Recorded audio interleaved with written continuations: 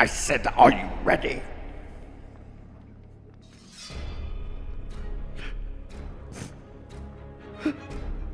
For what? The Horror Bros. All right, everybody, welcome back to another edition of Horror Bros. I'm your host, Jason Johnson, along with... Yeah, let's do it. JT. Nice. It seems like there's a lot of... Like, my brother became a coke addict over the last couple of... Now, yeah, we're a little late with this episode because of a couple of reasons. One, winter storm from hell. Yeah. Which Jason lives in Texas. I live in Louisiana. He definitely got the brunt of it. Yeah, caught a little hell there for a bit. I was just slightly depressed that I couldn't get out of the house because the whole point of this staycation was, I was stuck in the house last time. Yeah. Now I can go places. You're not going anywhere, said God. Yeah. So, Yeah. But yeah. Anyway, how are you guys doing in Texas? I did want to ask. Oh, we're doing fine now. I mean, hell, after that initial few days, and then it just all melted off, and everything went back to normal. Yeah, it's like Louisiana. I'm sitting here in 80-degree weather today, going, what the hell? Yeah. Yeah. I mean, literally, like that Friday, I think after it all went through. No, it's probably more like Sunday. It got so warm here that, like, I looked at Jack and said, man, I really wish we had a winter. And I mean, we just came out of the winter storm of the century for Texas. So and what was crazy is I took that vacation, right? Yeah. And everyone else was off too because the bank was closed that whole week. Yeah. Yeah. I was like, I could have saved my vacation time. Yep. But last week we didn't do it though because that was my fault because the bank we got hit hard, so I ended up working till close Right. every day, and it was just getting back. I was tired and just wanted to take a break. Yeah. But anyway, so what I guess we can now get this. Yeah, started. I was going to ask you what movie are we doing today? Man, on this week's edition of Horror Bros, we have a film that's here to teach you that if you have to build a new realty development location, do yourself a favor and remove all the bodies first before you start building. Of course, we're talking about 1982's Poltergeist, a film from producer Steven Spielberg and horror master director Tobe Hooper. Now, there has been some controversy surrounding this film about a family that is being terrorized by ghosts in their home. This includes who really directed the film and a supposed quote-unquote curse due to the unnatural deaths of some of the film's cast members. Yes. However, we'll talk more about that later after we've covered the film itself. The main cast includes JoBeth Williams as Diane Freeling, the mother who thinks it's all fun and games at first. Craig T. Nelson as Stephen Freeling, the father who has an understandably more creeped out response to the ghouls that they are now facing off against. Dominique Dunne as, Dunn. It's done. Dominique Dunne as Dana Freeling, the older sister who doesn't really seem to do much at all. Mm-hmm. Oliver Robbins as Robbie Freeling, the brother who has a fear of clowns and trees, but has a rad Star Wars toy collection, man. Beatrice Straight as Dr. Martha Lesh, the paranormal investigator who knows that she and her team need more help. Richard Lawson as Dr. Ryan Mitchell, one of Martha's team members that watches over the footage and sound tech. Martin Casella as Dr. Marty Casey, a paranormal team member who has some strange late-night eating habits and a far too close encounter with the paranormal. Yeah. And finally, I got more. James Karen as Mr. Teague, Stephen's boss that apparently likes to cut corners when building his houses over ancient burial grounds. Again, never a good idea. And finally, I've got two of them this time. That's why I got confused. Heather O'Rourke as Carol Ann Freeling, the youngest daughter, who famously proclaimed, "They're here." And, of course, Zelda Rubinstein as Tangina Barons, the psychic spiritual medium that practically steals the show during the film's third act. Mm-hmm. I love this movie. Oh yeah, yeah, Here's a kicker. Here's a nice little kicker for this movie. No one dies. yeah, yeah. There's not one death in this movie. Yep. That's something that's always got that's always captures me. And it's a PG film. Yeah. Now, granted, probably should have gotten an R for one scene in the movie, but Yeah. would have definitely had a PG-13 for one scene Had in the it movie existed, yeah. had it existed, because the PG-13 rating did not come out until 1984. Yep. And Jason, pop quiz. What was the first film that got a PG-13 rating? Raiders of the Lost Ark. No. No. Second one. 1980. Indiana Jones and Temple of Doom. That's the movie that inspired the creation of the Is that what it PG-13. was? Yeah. Yeah. It would be the Patrick Swayze starring Red Dawn. Oh, I'll be damned. I didn't know that was the first one. I knew Indiana Jones and the Temple of Doom had something to do with it because I remember vaguely, because I mean, I was alive during all What? that. And it basically, whenever they ripped the heart out and all that, and they, you know, Kali Ma. And I think that's what it was now that you said that, because the whole thing was, well, we gave it a PG-13 or PG because technically, but there should be something in between there because that was a bit What much happened- for them. What happened was Temple of Doom is the big one. That's the one that definitely inspired it, because Right. Spielberg. But other films were also taken into consideration as well, including, I think, Gremlins. Yeah. I think even Goonies. I think there was just a few films that were there. They seemed to be in between, but they didn't have a way to rate them. Yeah, And perfectly fine Spielberg- for a teenager, but you don't Right. want to, maybe let your kids under, 13 go see. Yeah. And Spielberg is the one who went to the head of the MPAA and basically said to him, "Look, you almost gave me an R rating for Temple of Doom. I think there's something in between here." Yeah. And while the MPAA would never give credit to a director, Yeah. it wasn't long after he made that mention that they announced the PG-13 rating. So Yeah. let's face facts here. Spielberg got a new rating created because Yeah. Spielberg be Spielberg. Right. So Right.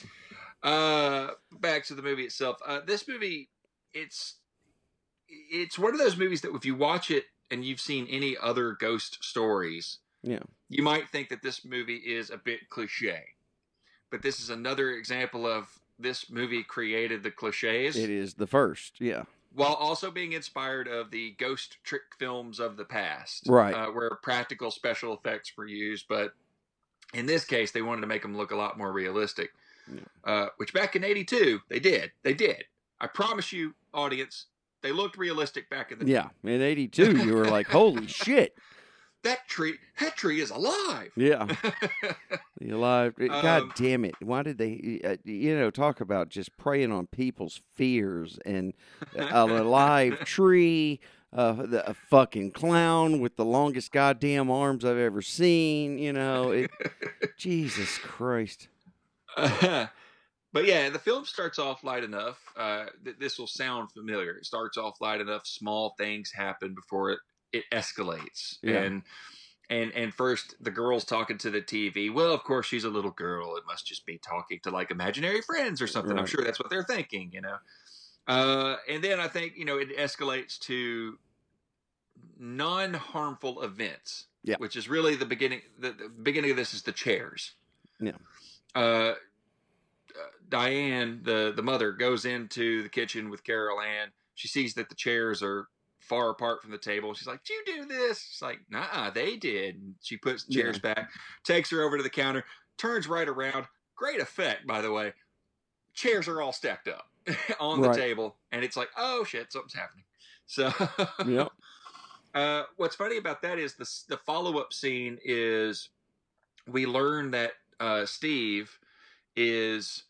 Stephen Freeling is one of the realtors of this location. He works for the company that helps sell these houses. That's how he's got a house there. And when he returns home, I love how the mother is just giddy as hell. The chair sliding down the wall. Yeah. And then she uses Carol Ann, and it's like, here, daughter, here, you take a chance and Yeah. slide down. And what's funny about that scene, I'll go ahead and get to a little behind the scenes right out the gate. There's an odd cut where she's explaining it to him as he's sitting there just wide-eyed, like, and she's explaining it, and then it just suddenly cuts to them talking to the neighbors, but it feels like a weird cut. Yeah. Well, when that scene starts, Carol Ann comes in and says, "Mommy didn't cook anything." And she says, "Oh, we'll get Pizza Hut later."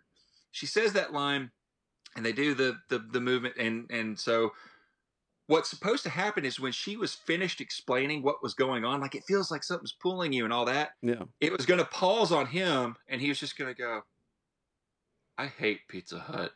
Yeah. And then they were going to cut to the neighbors.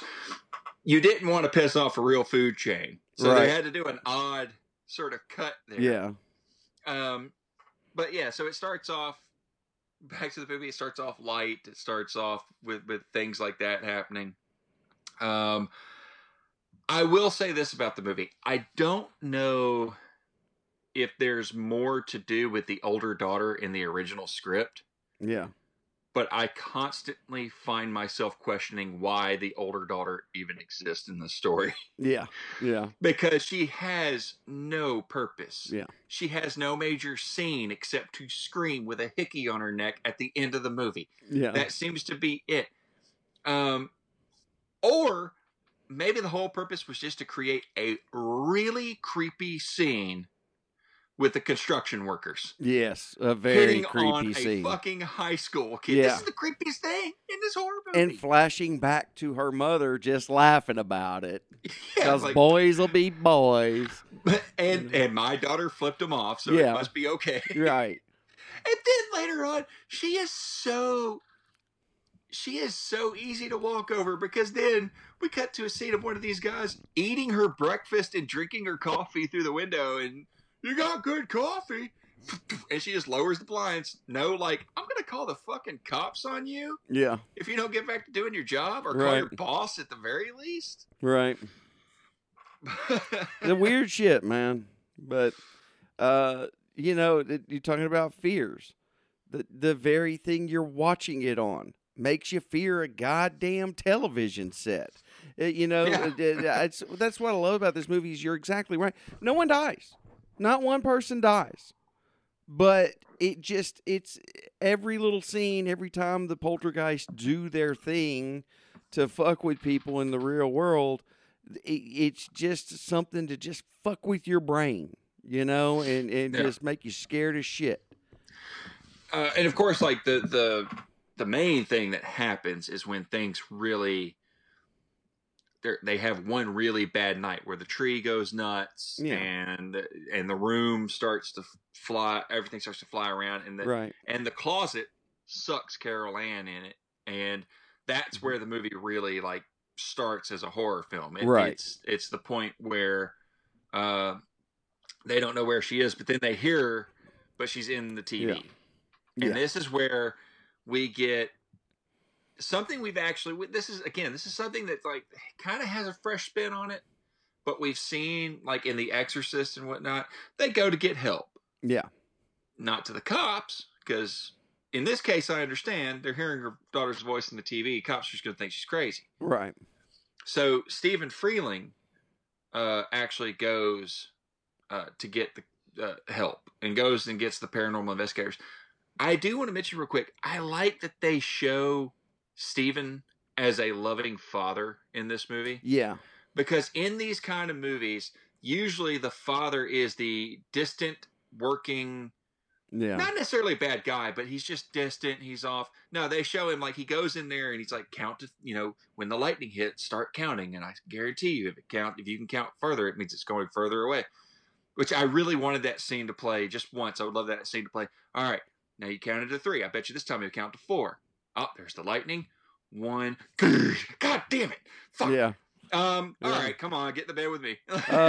Well, that, and also typically in these movies, the dad, especially these like ghost tales, these poltergeist type things, the dad is the guy that plays the foil to the typically, I believe in this shit mom.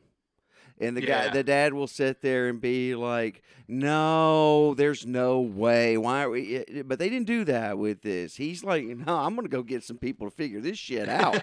This house is fucked up." Oh, and one of my favorite scenes is when the paranormal investigators, he's taking them to the room for the first time. Yeah. And he's like, yeah, once you trace this toy car moving, Yeah. inconceivable to the human eye, but I did a time-lapse video, moved like 6 inches. And he's just like, and Craig T. Nelson, with that wonderful deadpan comedic delivery that he's got, it's like, Yeah. uh-huh. And just opens the door and all the shit's flying around. Yeah.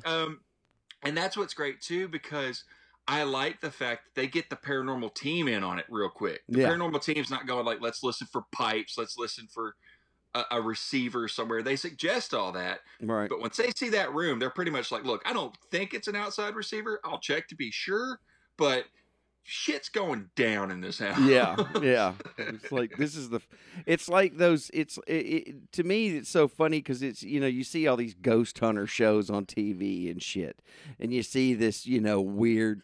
They'll have like a weird camera flash, and they'll make a big fucking deal out of it. This movie is like what would happen if those people actually went into a house that was actually fucking haunted. And how much they would start to shit themselves if shit really was going on. I mean, like what's happening in this place,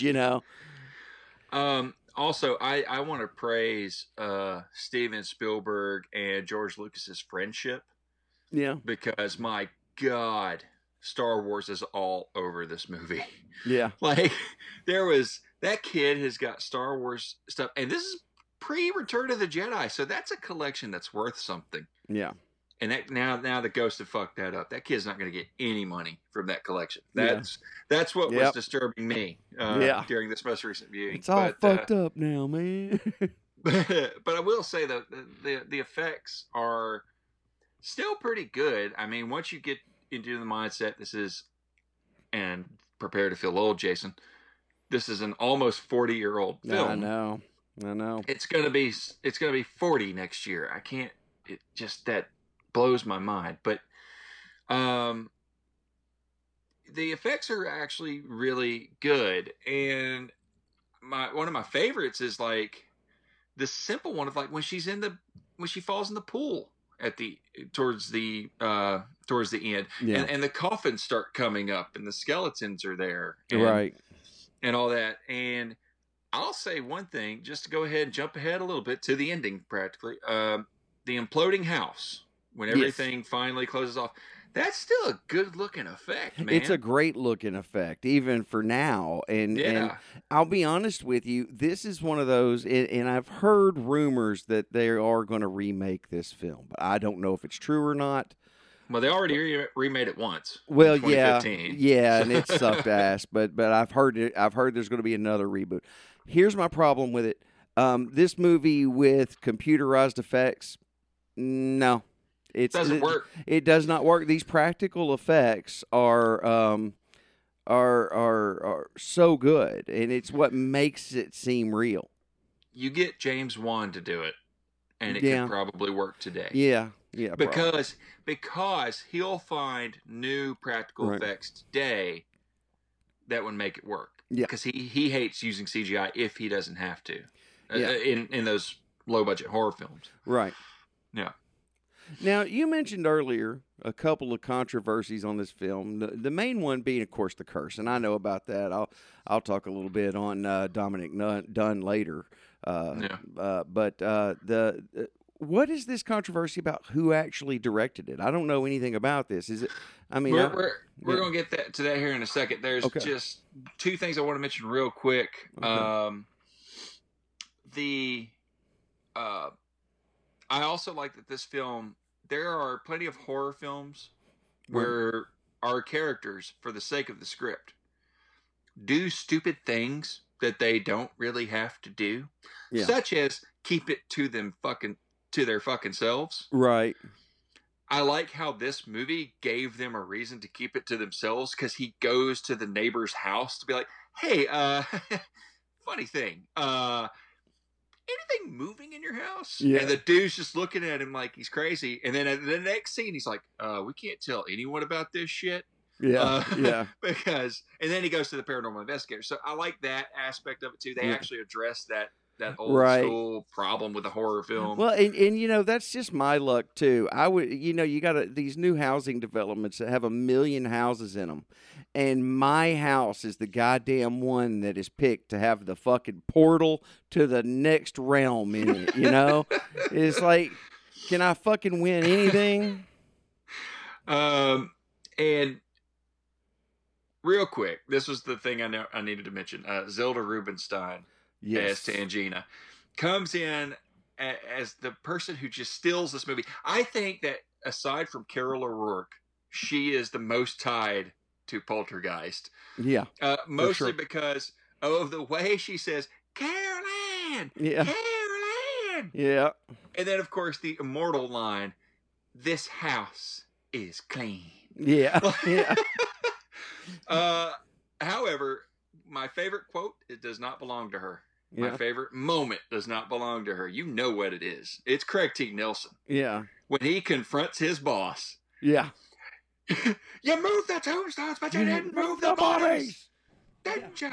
Yeah. Didn't you? And then I noticed now that, I noticed through this viewing, I don't know how I didn't notice this.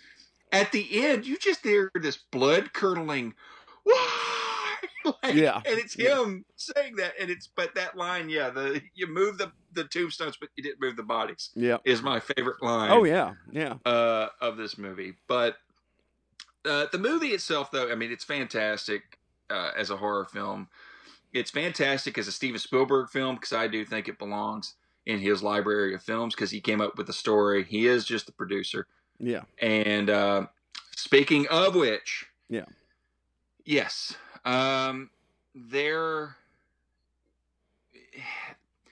Steven Spielberg gave an interview in the LA Times where he suggested that he had to pretty much become a shadow director of this film. Yeah. And that Tobe Hooper couldn't quite comprehend some of the things they were trying to do. And so he had to step in a lot.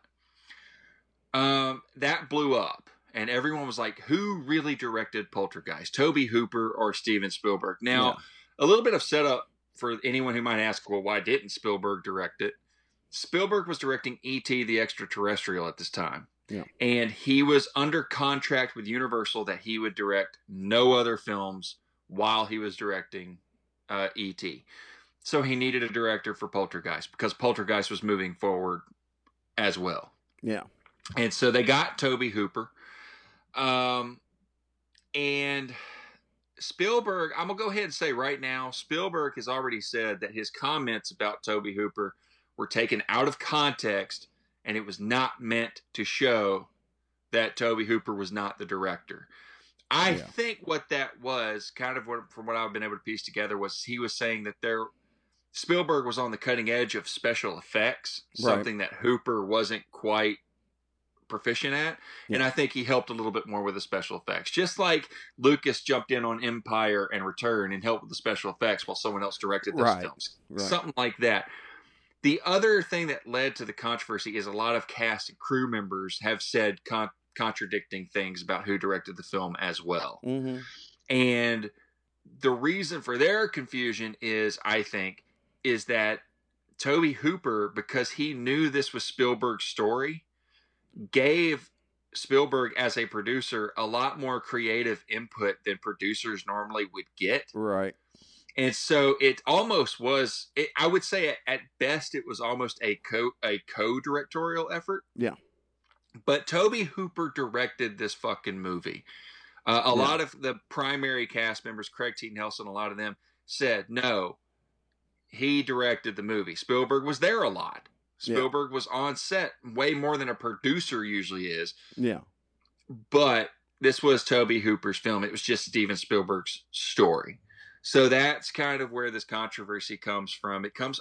And what kills me is it all trails back to an original LA Times article where they took just a couple of comments that Spielberg made. out of context. Like, so much so, and Spielberg went to correct it so much so that he took out a full page letter to address the issue of saying, look, he directed the movie. Yeah. Sadly, it did affect Tobe Hooper's career, though. His career kind of didn't go anywhere, although it should have fucking skyrocketed from this movie on. Yeah. But it didn't. Somehow this controversy just kind of stuck with him, and it actually cost him work. It was kind of a weird thing it cost him credibility. So like he ended up doing like Texas Chainsaw Massacre 2 and other things like just to have something else to do. He never really got the career that I think he was justly deserved. Yeah. And one of the big reasons was because of the quote unquote controversy that was generated for who directed the Poltergeist. Yeah. It's not unsimilar to how idiot controversies get started on the internet today. Right. Except this one just happened through hearsay and the old fashioned way. Yeah. But with that out of the way, I don't want to cover the quote unquote curse itself. Too terribly much, because it's been covered everywhere else. Everyone says there's a curse. Now, here's why I think the curse is fucking stupid. Yeah. The curse was traced back to the fact that they used real skeletons in the movie. They got real skeletons from a college where they were donated for medical research and all that stuff. Right. And they weren't going to use them anymore. So the production team said, we'll take them and we'll use them. Right. And suddenly people, and there's this one documentary I watched on the curse for this show where there's always the believer, it's aliens guy. Yeah. There's always that guy.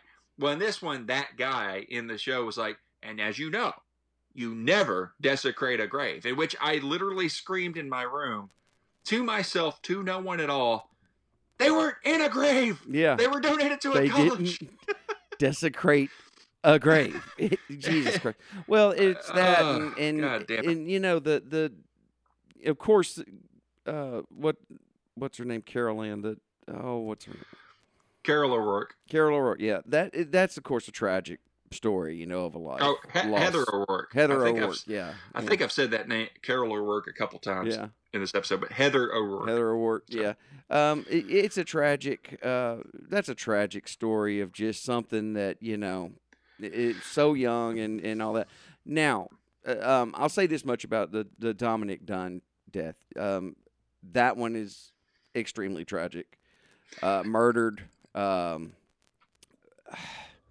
Only a few months after the film's release. Right. And I don't know if you know her father, Dominic Dunn. She's named after him. He was a writer, and he covered her trial extensively. It was a lot of him doing therapy. He is now one of the biggest true crime writers in the country, and also has hosted several true crime shows that all came out of this. But because he's just, he's kind of like with the, Adam Walsh, his dad kind of got obsessed with it and went ahead on to take that grief and do something with it. Her brother's an actor, actually.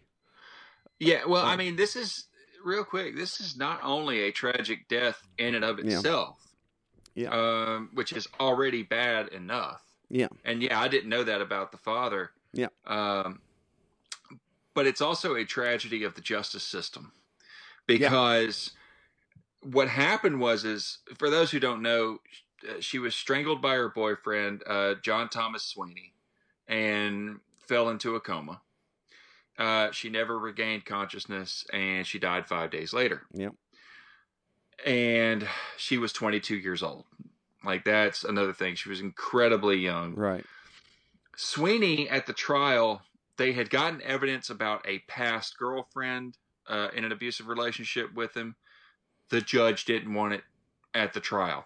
They had gotten other evidence of this guy being violent, that this should have been a first-degree murder charge. Yeah. The judge wouldn't hear it, like wouldn't have any of that evidence admitted for whatever reason. No Which one is- knows Yeah. really why.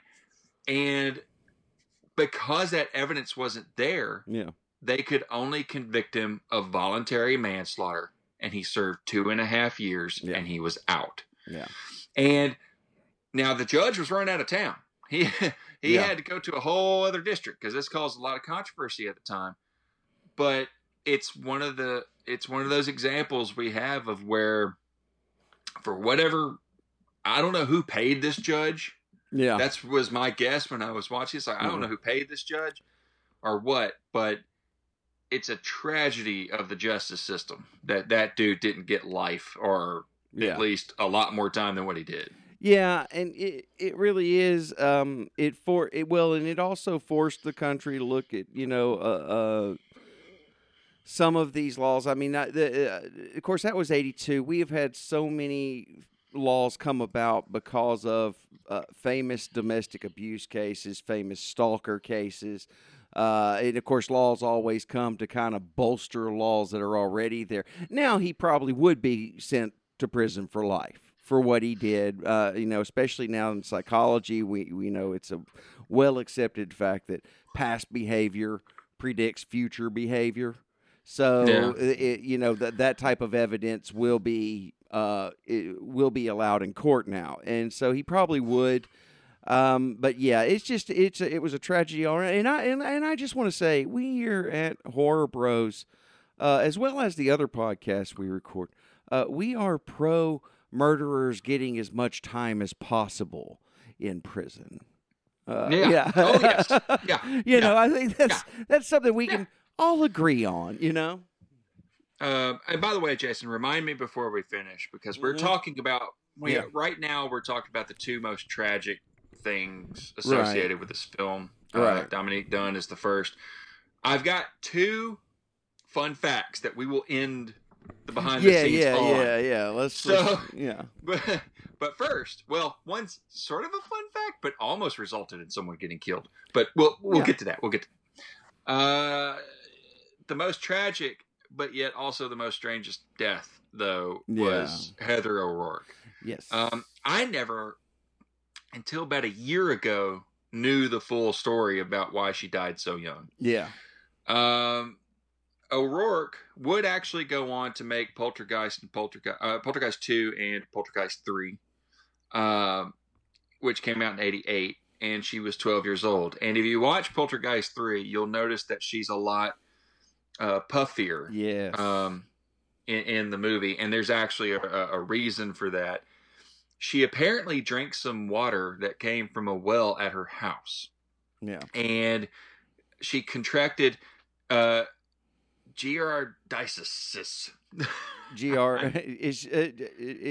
It's from Giardia, but yeah, Giardia. Yes. Giardiasis. I think is what it's called. Giardiasis. Yeah. I swear to God, I look up the pronunciation for these, and it just goes right out my head when I get here. But yeah. But for simpler reasons, it's also known as beaver fever, because it's a rare parasitic disease. Mm-hmm. She got a parasite from the water, and it can be easily misdiagnosed, which is what happened here. She got misdiagnosed with Crohn's disease. Yeah. And she began exhibiting flu-like symptoms in 1988 and ended up dying of stenosis of the intestine and went into septic shock at the age of 12. Yeah. The reason it's strange is the doctor said she should have had symptoms long before she got to the hospital. But due to the infection and how it came about, she didn't have any symptoms until it was too late. Man, that's crazy. She died. It's just a nutty thing, and of course that added to there's a curse on these films, because what happened was Dominique Dunne died shortly after the first one. What was that? Yeah. Died shortly after the first one. At the second one, there was an actor in that one that also died. I think he's the Indian character in that movie. Yeah. I forget his name because I didn't I didn't watch anything on Poltergeist 2 to prepare for this, Yeah. but he died not long after that movie was released. And then, not long after Poltergeist 3 was released, Heather O'Rourke died. Yeah. So, it's just, I mean, I'm the biggest skeptic in the room. It's just a bunch of coincidence. Yeah. But this is a time when, like, if you can associate anything with a film, Yeah. it's cool almost. Yeah. Well, It's like, oh, the cursed Poltergeist, man. Just a few years earlier, we had the cursed film The Exorcist. Yeah. You know, and so it's this is another film dealing with death and ghosts and what happens after we die and all that. And so it's just real easy to attach a curse to it. You know, it's kind of like the SNL curse. You know, SNL's been on for 45 years. Yeah, there's been a few cast members die in 45 fucking years, but they still call it the SNL curse when any of them die. Well, another thing that led to the Poltergeist curse was a lot of things went wrong during the production of the film with the special effects. The problem is that if you're dealing with special effects that are built to work once, there's a credo in the special effects world. If it can go wrong, it will. At some point, like, it's going to happen. For example, one of my fun facts, the famous clown that strangles poor Oliver. Yeah. Well, the remote control malfunctioned. It tightened around his neck, and everyone was like, oh, he's given such a great performance. It's amazing. He's such a good actor. Until Steven Spielberg noticed he's turning blue and realized the fucking thing was killing him. And jumped in and ripped the clown off of him and probably saved his life. I'll be damned. This kid is one hell of an actor. He's giving it his all. He really knows how to... Look at the way he is able to turn his skin blue. It's amazing. He's giving us his best Jabba the Hutt impression. Yes.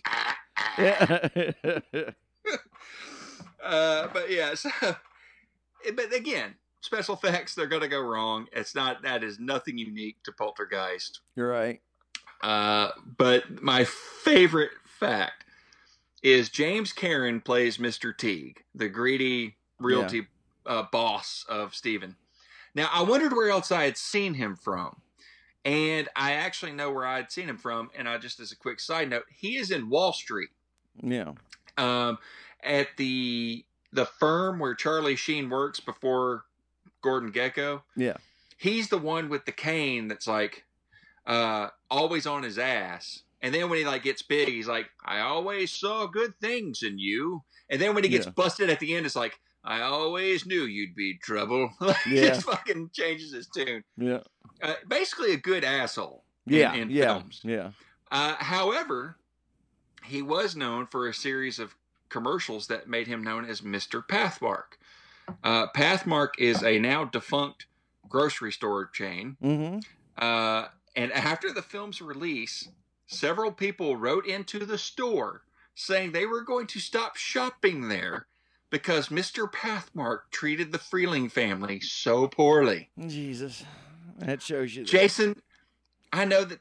And we all wonder why Trump won. I should be frustrated that there's that many dumb people in the world. Yeah. But I also get kind of giddy if this was maybe the beginning of the end of Pathmark. Because Pathmark's now defunct. Yeah. What if this is the thing that killed him? Yeah, it killed Pathmark. The curse of Poltergeist. Yep, there you go. There. But no, look, the curse thing, I tried to look for other behind the scenes stuff. Yeah. For the movie. It was a lot of generic stuff that you would have heard on any of other films and stuff like that. Nothing quite unique or anything of that nature. Ultimately, though, this is one of my go-to films come the Halloween season. Yeah. Especially when I'm wanting that not hardcore experience. I'm wanting a film that's just kind of a good old-fashioned ghost story. Yeah. That may not have very many like scares. Right. But has loads of atmosphere Yeah. and tone, and the effects are still fun to watch, and it's also this kind of time capsule for how they did effects at that time, and just a great movie. What are your final thoughts on it? Like your final notes? Unfortunately, it's been a long time since I've seen it, and it's still been a long time because I planned on watching it today, and we ended up having some internet problems here in our neighborhood because our cable was fucked up. And by the time by the time it came back up, it was too late for me to get the whole movie in and watch it before the show. So from what I can tell you, from what I remember, because I watched it, I think I watched this movie probably 3-4 years ago. Last time I watched it, and I thoroughly loved the film. I loved seeing it in '84. Was the first time I ever saw it. I didn't get to see it in '82. We didn't go see films like this in theaters when I was little. When I was 7 years old. Well, actually 6. I didn't turn 7 until November of '82. But then we got our first VCR in like 82, 84, I think. I think it was just before you were born, actually. And we rented this movie. Real quick, was it the same silver VCR that I'm remembering? No, that's the second one. That's the second one we had. The first one we had the nice, you know how they took the covers on them and they put some wood grain finish on it, to make it look like a piece of furniture. Yeah, that was the first one we had. But okay, so I'm remembering the one where they're like, you want to be techno 80s? Yeah. Metal. Right, right.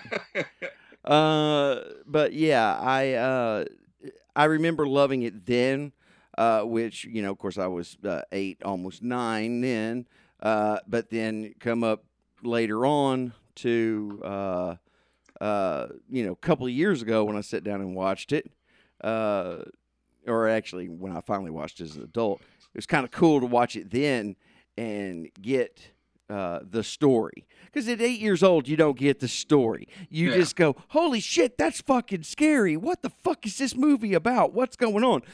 In fact, so scary, in fact, for an 8-year-old that you actually, if you had told me right after I watched that movie when I was 8 years old that nobody died in it, I would have been like, fuck you, someone had to die in that. Did you see that? And then, but then watching it later on, of course, you're older and you're an adult, and now you pay attention to the story and loved it even more then. So it's kind of one of those movies that kind of hit me at all the little kid wanting to be scared, adult wanting a good story. It was everything. And that's the strange thing is, like, most horror films, as you're talking about seeing it for the first time, most horror films I can trace back either to you when I was younger, or Dad when we would watch movies after our parents got divorced. And I can't trace back when I first saw this movie. This movie's just been somehow it's in just my one life. of those that you saw on a probably on HBO or something, And at some point in the late 90s, probably when I finally was watching films with Dad, right, we probably rented it and I watched it again. Yeah. I can tell you right now, I know that I've seen the sequels, but I can't remember them at all. I was fixing to ask you, have you ever seen 2 and 3? What I can remember is I remember that pretty much the whole family comes back in the second one. Yes. And that there is Reverend Kane, who's fucking creepy as hell. Yeah, the dude who looks dead 40 years before he actually died. Yeah. And then 3, I do remember that 3 is the one I remember I remember seeing it. I just don't remember the film very well. I remember being mad at that movie because I never bought in, even when I was young. Yeah. Wait, the family sent Carol Ann away? Yeah, to live with her uncle. And give it up for Tom Skerritt, because he's a great actor, but by God, he could not save that movie. Yeah, and Nancy Allen, who played the aunt. Yeah. The aunt. But I remember it was set in a high rise, which I want to say they recycled that from something, because in a lot of the behind the scenes I've seen on horror sequels, in various franchises, they all have an abandoned script where a main character from the previous film moved to a high rise and then got terrorized again by whatever it was. Yeah, and I'm going to tell you Like, something. This is like really. I don't. the original Halloween yeah. 2, actually. Yeah, Laurie yeah. Strode was supposed to be at a high rise Yeah. apartment building a few years after the first film, and Yeah. Michael Myers comes back to her. But anyway, And I digress. don't know if this is just me or if this is just something that maybe is kind of inherent in all of us. For me, ghost stories do not work in modern high-rise buildings. They have to be in single-family homes or mansions, something like that. Old mansions or something. Whenever Yeah, you modernize them, it just doesn't work. It does not work for me. I think it's because you're taking an old story type that where you associate it with haunted houses and old houses at that, and or at least just your generic house, Yeah. family house. You associate it with that. So yeah, I you're absolutely right. I think that if you try to put it if you put it in a condo at Miami Beach, shit ain't gonna work. Yeah. Yeah. Now this here's what I'll say. First off, I'll say this much, and I think pretty much the world agrees with me. Poltergeist 3, garbage film. It's not good. The scenes where they had to do reshoots and they had to use a body double for Carol Ann, and she's always got her face pointed away from the camera and shit.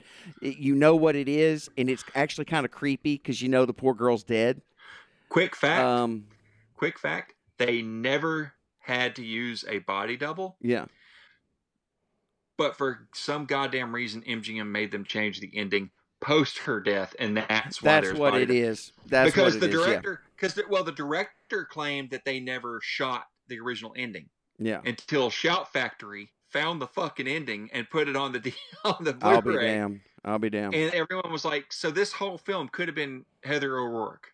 Yeah. And it wasn't. Now, I mean, I don't think that original ending would have made the film any better. Right. I haven't seen it. It was but not good. That film was the problem with both Poltergeist 2, less Poltergeist 2, but especially Poltergeist 3. Yeah.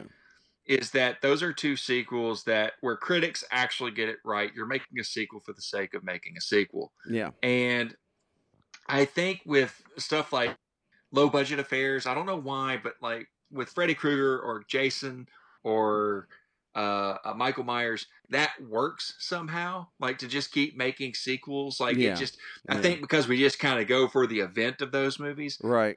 These are sequels to a film that has a solid beginning, middle, and end. Yeah. And should never have a sequel. Well, it's one of those rare moments. Yeah, as far as 2 goes, I do understand the theory on that. Yeah, they're making a sequel just for a sequel, and I get that. However, I will say this much for it: I did not like it when I was a kid and I saw it for the first time. Because I was kind of like, what the fuck is this? Just give me a scary house, some shit flying at you. Yeah. Going back years later, and I watched it here. I watched that one probably the same time I last watched Poltergeist. I actually enjoyed it. I mean, I don't enjoy it more than Poltergeist, but I enjoyed it more than I did when I was a kid. And the reason is because let me there's some clarify. actual, I'm not saying there's some actual lore. Yeah, there's some actual lore and stuff in there. Yeah, it does try to deepen the story more for why they're haunted and right. why it's coming after them. And I think Poltergeist 2 does benefit from the fact that the entire cast is back. Or well, at least those that could return. They're back in the movie.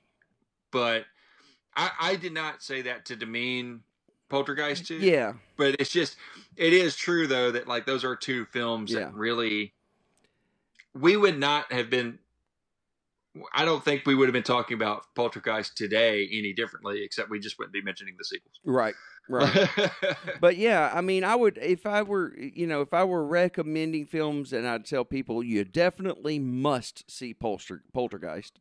Yeah. Poltergeist 2, give it a watch if it's there and you don't have to pay for it if it's on a streaming service or whatever. Poltergeist 3, avoid at all cost. And Oh God, yeah. and Poltergeist reboot, the Poltergeist movie that they rebooted it with. Avoid that motherfucker at all possible costs. In fact, if you find copies of it, burn them. I'll be honest with you. I have not seen the reboot, Yeah. so I can't say anything good, bad, whatever, just objectively. But at the same time, I'm also like, there's no way it could be good. Yeah, yeah.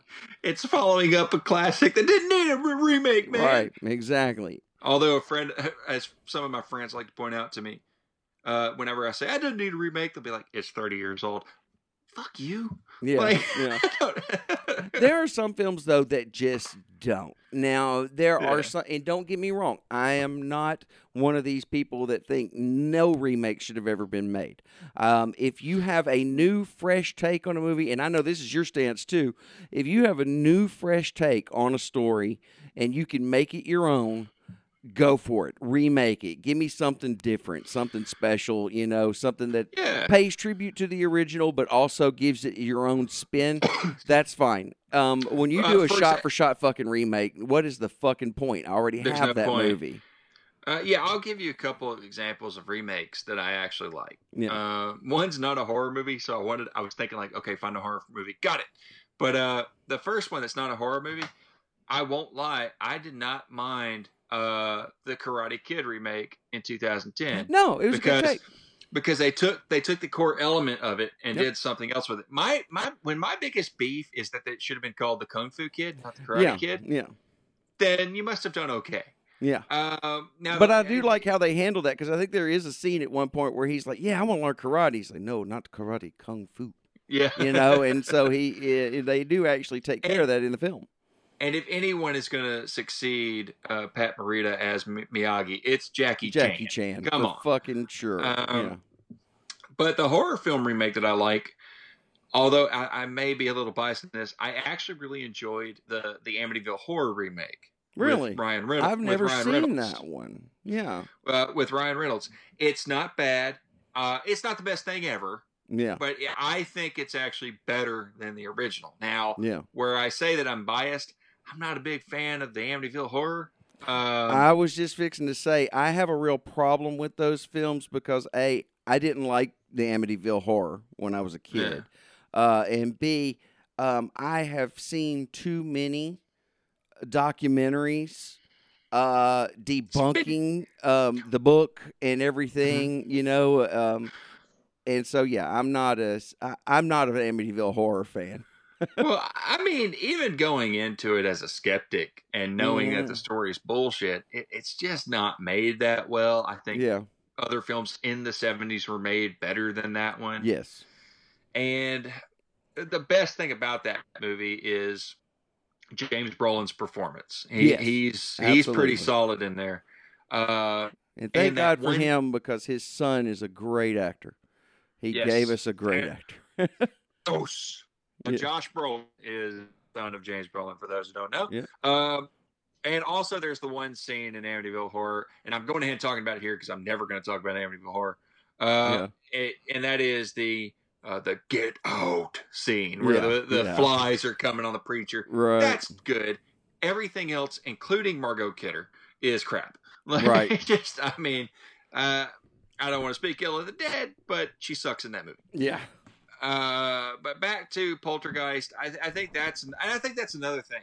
Yeah. To kind of tie it way back into Poltergeist. Yeah. I think we have better ghost stories like Poltergeist. Yeah. And that's another reason Amityville never really kind of hit me, because it's like, I've seen better. Yeah, exactly.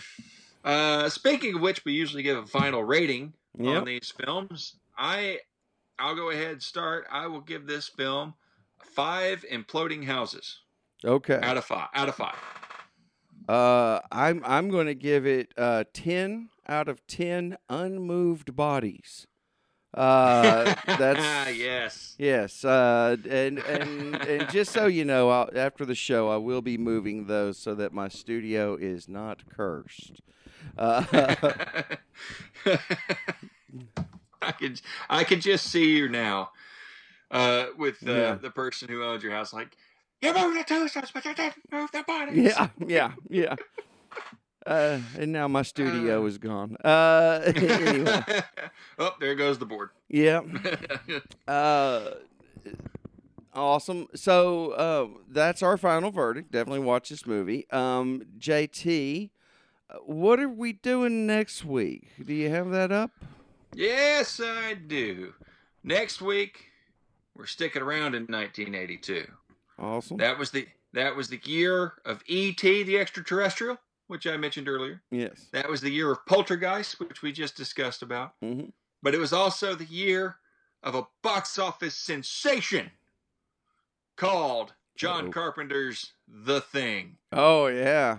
And if you know anything about the history of that film, you'll know where the joke was in that last sentence. And we will talk about it next week. Yeah. I fucking love The Thing. I cannot wait to get to that movie. Yeah. That's going to be a good one. Oh, yeah. That being said, I will say this. The Big Sad, of course, coming at you every week, twice a week. Keep listening to that, please. Fetsplaining. We are now back up and running again. We just put out a really good episode, really fun one. We took a BDSM test, JD, and found I out refuse to listen to your filth. we found out how kinky we are, JT. So how kinky are you? Not too bad. Yeah, I'll tell you more about it offline here. Since I'm not on that show, I'll just quickly say I'm apparently vanilla. Oh wow. I am 98% vanilla, which apparently means that I'm just basic. Yep. You a basic bitch. And then also every week, don't forget to listen to That There Sportscast. Jack Neal and I have a really fun time listening to that. For this show, please like, rate, subscribe, and review. And as always, love each other. Bye. Later.